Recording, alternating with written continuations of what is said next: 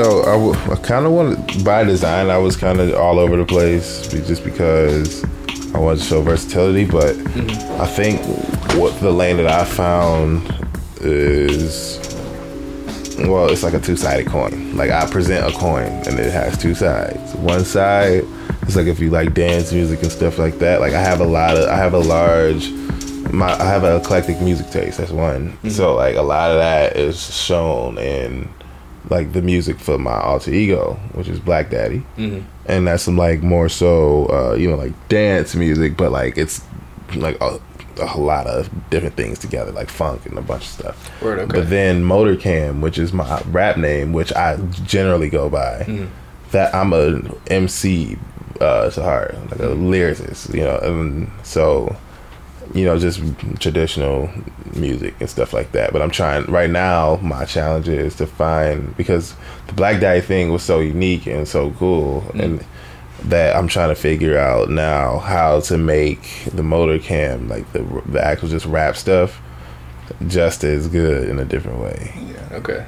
It's really hard to follow up because the Black Daddy album has such an experimental sound, and we keep getting a lot of people saying it's so unique and I've never heard anything like this before. And how do you capture that same feeling with just pure hip-hop? Like lyricism, like I think I have to like learn how to tell stories. Well, I mean, I know how, but I think I have to like practice. I don't know yet. I gotta just go in and just throw a bunch of stuff at the wall. Do you guys fuck with clipping at all? Group clipping? It's a group with a rapper and two producers, and they set some really weird like limits to what they do. Like one of their I think it was an entire album, they released entirely made of like sounds that had nothing to do with drums, no percussive sounds. Well, not necessarily no percussive sounds, but no like drums, no snares, no hi-hats, anything like that. So they utilize something else to recreate the percussion. You're right. They like force themselves to into that kind of position. And in that same album, that rapper, he told himself that I'm going to make no lyrics that involve the first person perspective. No I, no me, none of that. And he said that it really, he can paint more of a picture using the third person perspective.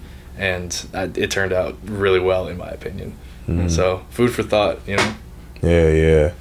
Definitely just playing around with a lot of stuff. Well, actually, I just got back in the studio. It was like a point where I just didn't have anything to say, so I'm trying to.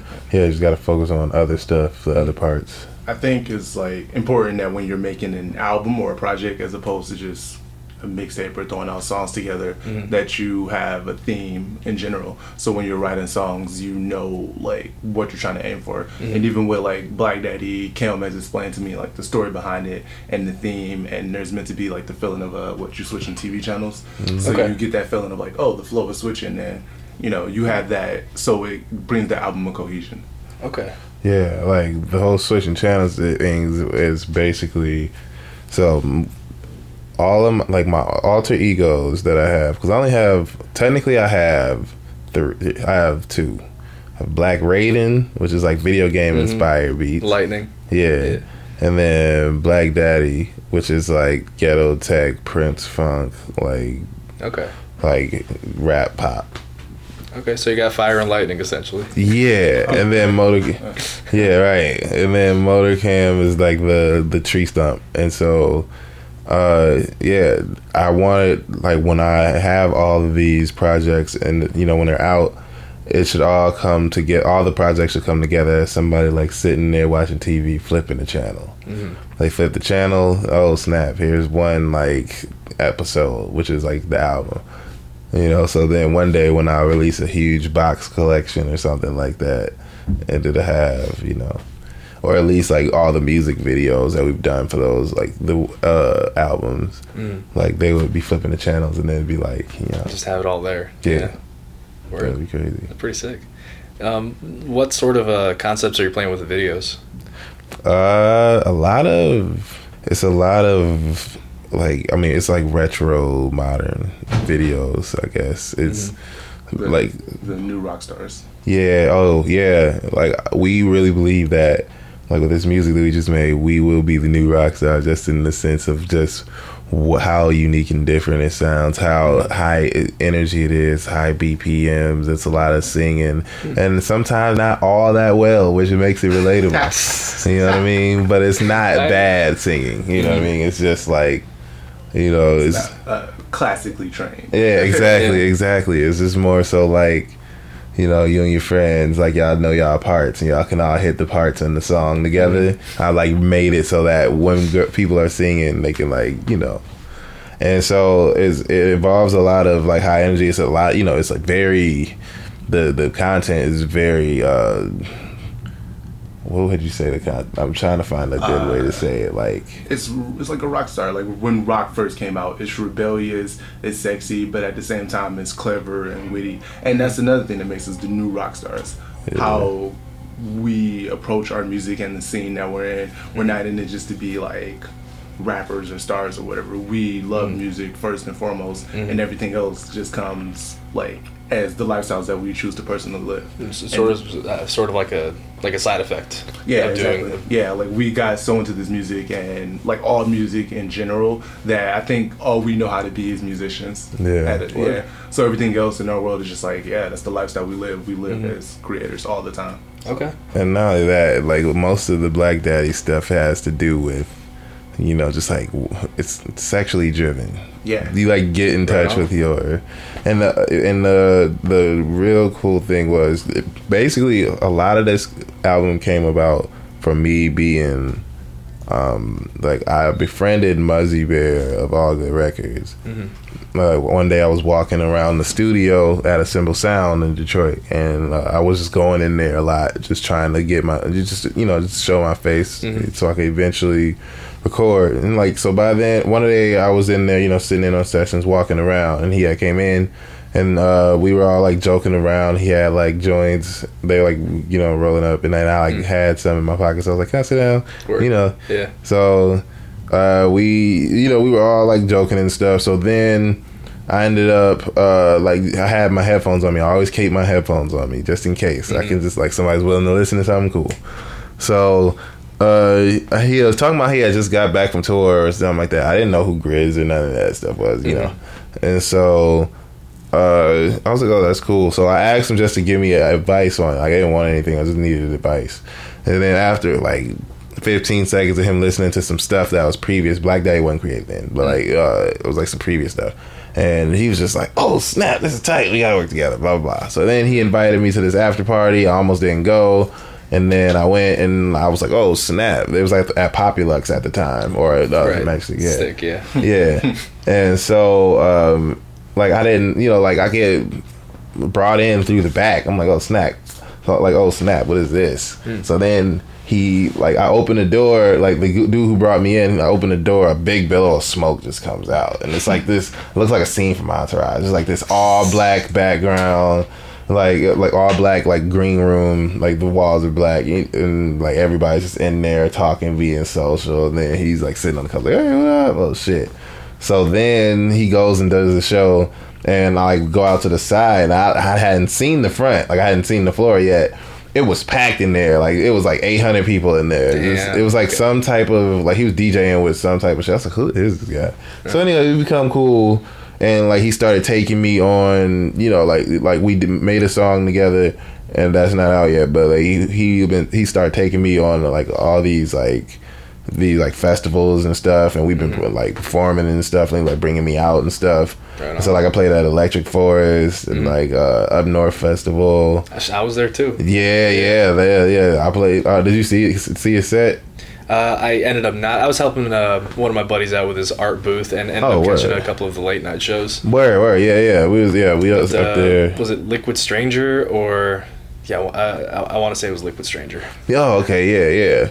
So we played a lot of cool shows, but during that time, I was just and then anytime that like Grizz came to town, like he introduced me to them, and you know, like we've like been able to get to know him and stuff, and So anytime like they would have a show somewhere, as long as I like as long as I'm able to go, like they'll let me, they'll let me come in and just like hang out and network. Yeah. Instead of me just being like the guy who's just sitting around trying to drink all the alcohol and just being the guy there, like trying to be all in the mix, I'm actually there to like network, because like I want them to know I'm an artist, and also it's just like it's helpful to me. Like they give me good advice and stuff.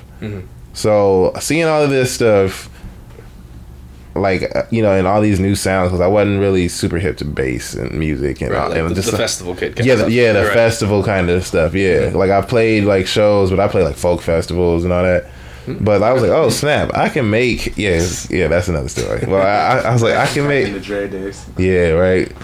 So like I started making, I came back to Detroit and I just started making like music. I went back and started curating music that I really liked from my childhood and just also I was just interested in. And I put it all in the blender and made an album. And like I knew it was really good. I just didn't know what to do with it. I still don't know what to do with it. We're still like trying to figure all that out. But one thing's for sure, when people hear it, they definitely react very strongly to it. Word. Yeah.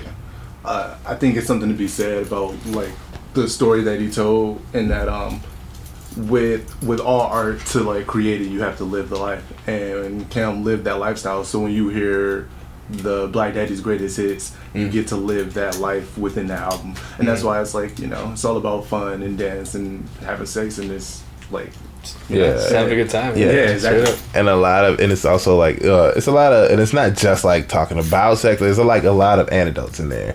Like there's a song called "I Can't Write You a Love Song," and it has like the bitch at the end. I don't know if I can curse, but like No. Okay, yeah. So free ball. Okay, cool. Yeah, it's like called "I Can't Write You a Love Song, Bitch," and this is basically about like after a while of like hanging out with them and stuff like that, people are like, who's that tall black dude, and it's like I don't look like just a regular Joe Smo or security usually, like right. And people who are Muzzy Bear fans, like for real, like they know me from like coming out with them and stuff like that, and even doing some of the Detroit shows and stuff. And so it's definitely, I see how the dating game, or like even just like that interaction game, is like a lot of, for one, you become the one that they pursue just because like you're walking with certain people, or like I made like 2 cameos, like small ones, and it's like, and I thought it was just cool just because like somebody actually edited me in, but like my DMs went on fire like after that. I called it the trickle down effect. Yeah, but I was just like, wow, this is crazy. Like somebody I asked, it was funny because like somebody, I went to Red Rocks, right, to go see them play, like Grizz and them play. And I guess, I don't even remember this really, but I guess it's true. But like the girl, I guess like I asked her where the bathroom was. I said something to her. I was like buying popcorn. Something very just like, just surface level, Yeah. And I was there with somebody, so I don't really remember, but. So after like this one little video recap of like us in New York happened, like at the end, and like I just made this like small little cameo, and then she found me. I was like, hey, I remember you asked me where the bathroom was or something like that. I was like, oh, this is crazy. So, but I say all that to say, it's definitely crazy. A lot of this is just like association gets you certain places, and because perception is everything, and like they treat you slightly different. But it's like some people think that some people are upfront, but a lot of them are like, kind of just like, not manipulative, but well, sort of sometimes. But it's more so like they're trying to get something from you.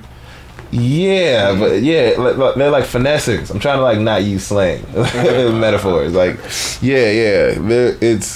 they like finesse a lot. Yeah, just trying to like get something out of you. Run game. Right. They're trying to run game on you. Yeah. In terms of actual like influences and stuff like that you have going into this album, what's being blended in? What's being definitely a lot of Prince work, like mostly like the time stuff. Like, I mean, his own work was definitely a part of it, but it was more so like Moore's Day and the Time, and DJ Godfather, and like DJ Assault, and like the whole ghetto tech scene.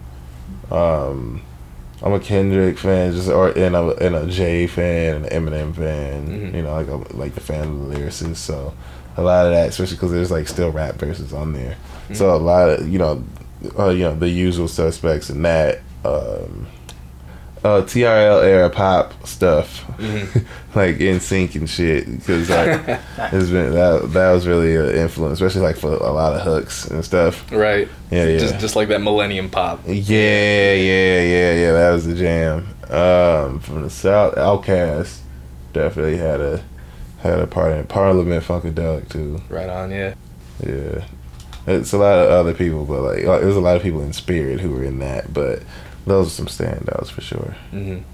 In terms of like sort of like production techniques and producers that you work with, that you fuck with, like who are some people that are like, or techniques that are like outstanding to you that just made you go like, shit, no, that's like that, like that's gonna make the song right there.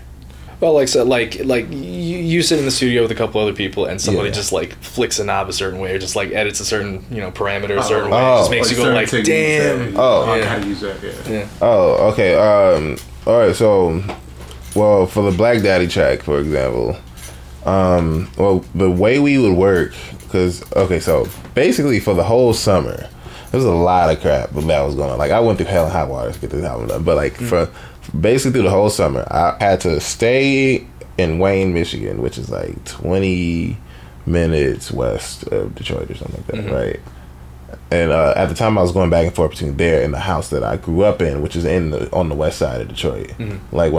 So like in order to do that, I would have to stay there, drive to Southwest, pick up my friend who has the program We Make Beats on, then go out to Ann Arbor. Damn. Because my homeboy who didn't have a car, who's he was in the like pop band thing I was telling you about earlier, and he moved to Arizona. His name is Lasso. He was cool.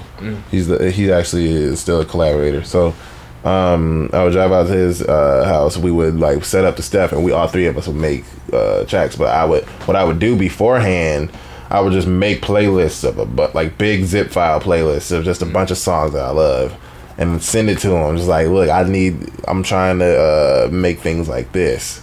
And then so once they grasp the concept, when we go in, usually I would lay down the drums or the drums and the keys, and then like they would either come in like tighten it up or put something on top, and we would just like make it like a cake. It was just like, I don't know, it was just at the time I wasn't thinking about it, because we were all just like, and it wasn't always set in stone that I would make the drums, but we would all just like sprinkle stuff in there. You were like all in the same collaborative effort. Yeah. And just some people doing some stuff here and there. Somebody throws out a bass track or like if I made like a skeletal beat or whatever, I would bring it to the other two. Like, hey, what can we do with this?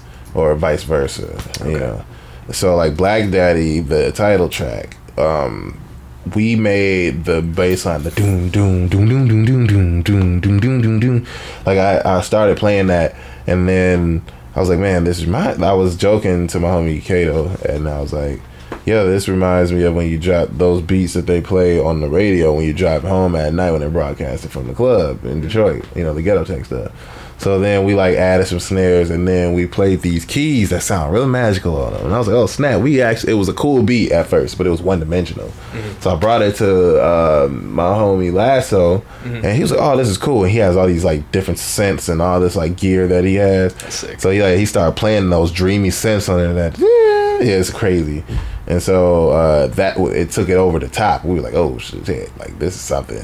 And then that's what kicked off the whole album after that, like that song. I was like, oh wow, this is pretty good. Let me just try to expand and do different stuff.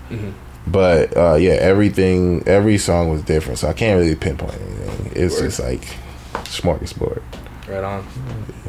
I mean, I hang out with a lot of people that make music, so I'm always getting constant inspiration, even from like Cam himself. He'll explain to me some of the processes behind how he does certain things in the track, because I'm like one of those people that I love music and I like music theory, so I know how to feel that shit. Like, and I'm like, bro, how did you hit this harmony? He's like, oh, I did this, and that. You should go home and try it. And instantly, I am at home trying to recreate whatever I hear. So pretty much every day, I listen to a song, whether it be industry or someone local in Detroit, and they do a song, and I'm like, fuck, how is that happening? You know, so yeah, like I draw pictures before I make albums. Yeah. I draw a picture of like whatever I see in my head of like whatever.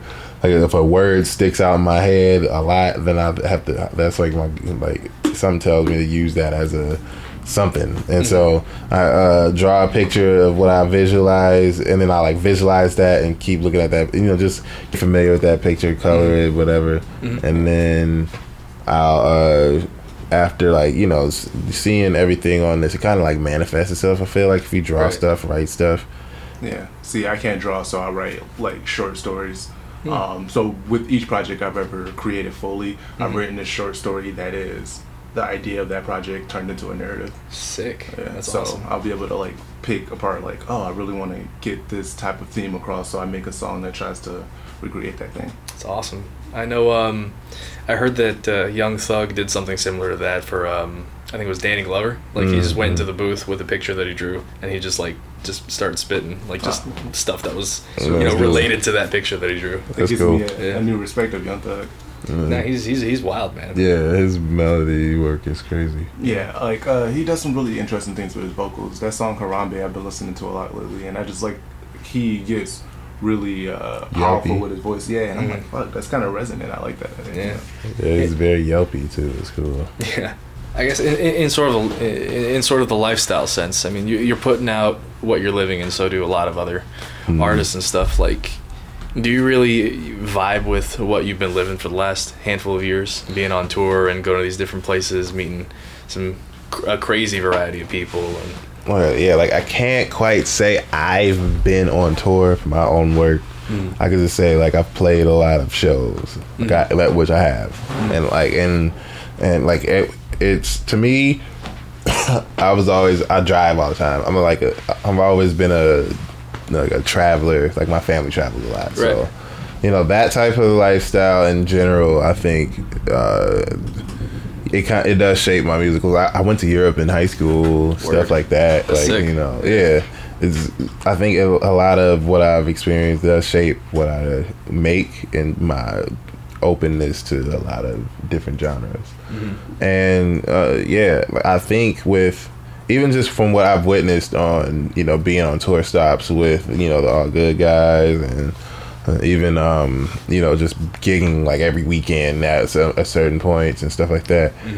What I believe is that will be, for me, that's where longevity is. When you go and like the shows and everything, like shows are one of the most important things in your career that you should focus on. definitely. And they just like seeing it, all of that in the lifestyle just makes me motivated to continue to, build my brand, build everything so that I can be like, some of these old school artists like Frankie Beverly Mays or even like the Rolling Stones and stuff. Just be like 60 years old jumping around talking about Black Daddy, or if I'm not jumping around, at least like, like carefully bending my knees. Just being able to like, I want to be able to play at like some old school revival shows and stuff. Right on, man. Yeah. Black Daddy reunion tour. Yeah. In terms of what's happening in the near future, what can people sort of expect to come out and be in the catalog? I have a few singles that didn't make the cut on the album that I want to put out semi soon. Not quite sure yet. We're still pushing this album, but visuals, a lot of visuals. Shows definitely very soon. You can talk about the love letters. There's a little series that we've shot that we're gonna keep shooting called Love Letters to Black Daddy, and like people can send me outrageous questions and stuff. And yeah, it's definitely a funny thing. And we're just writing a lot of like my ideas come like really fast, and it's like a tornado in my head of ideas. I used to just like catch one and like just hang on to it and go. Yeah. Develop. I would say at this point it's like a lot of content creation. So building the brand through not only the music but all the cool little media opportunities that we can do through that, whether it be like videos for social media or GIF images, fucking hashtags we can start, just trying to think of anything that's clever and stands out. Word. It will be on the streaming sites very soon. Actually, on Apple Music and Spotify. Mm-hmm. It's on SoundCloud right now. SoundCloud.com/MotorKam MotorKam. Or if you want to just Google it, Google Black Daddy BlackDaddy, all one word, greatest hits, and then we had the first Monday of April. We're shooting a video at Marble Bar. It's like a video. It's a experience, I guess. It's gonna be more than a video, but it's for the title track, Black Daddy, which is the first track on the album. Just go check it out. Black Daddy greatest hits. Like if you either gonna hear about it now, you're gonna hear about it later. So you might as well hear about it now. Right on. And check out iamblacksheep.co. Yeah, iamblacksheep.co. Shout out to TK, aka Takwasia. She's gonna be upset about that. She's gonna hate you. You should turn that up to the aka Takwasia. It just gets the loudest. Echoes for hours. Echo and reverb. Yeah, exactly. Takwasia. Yeah, her name's not Takwasia for real, but TK. Well, now that it's been put on the air like 11 times, it might be. Yeah. I was gonna call her. She's gonna. How you gonna quit?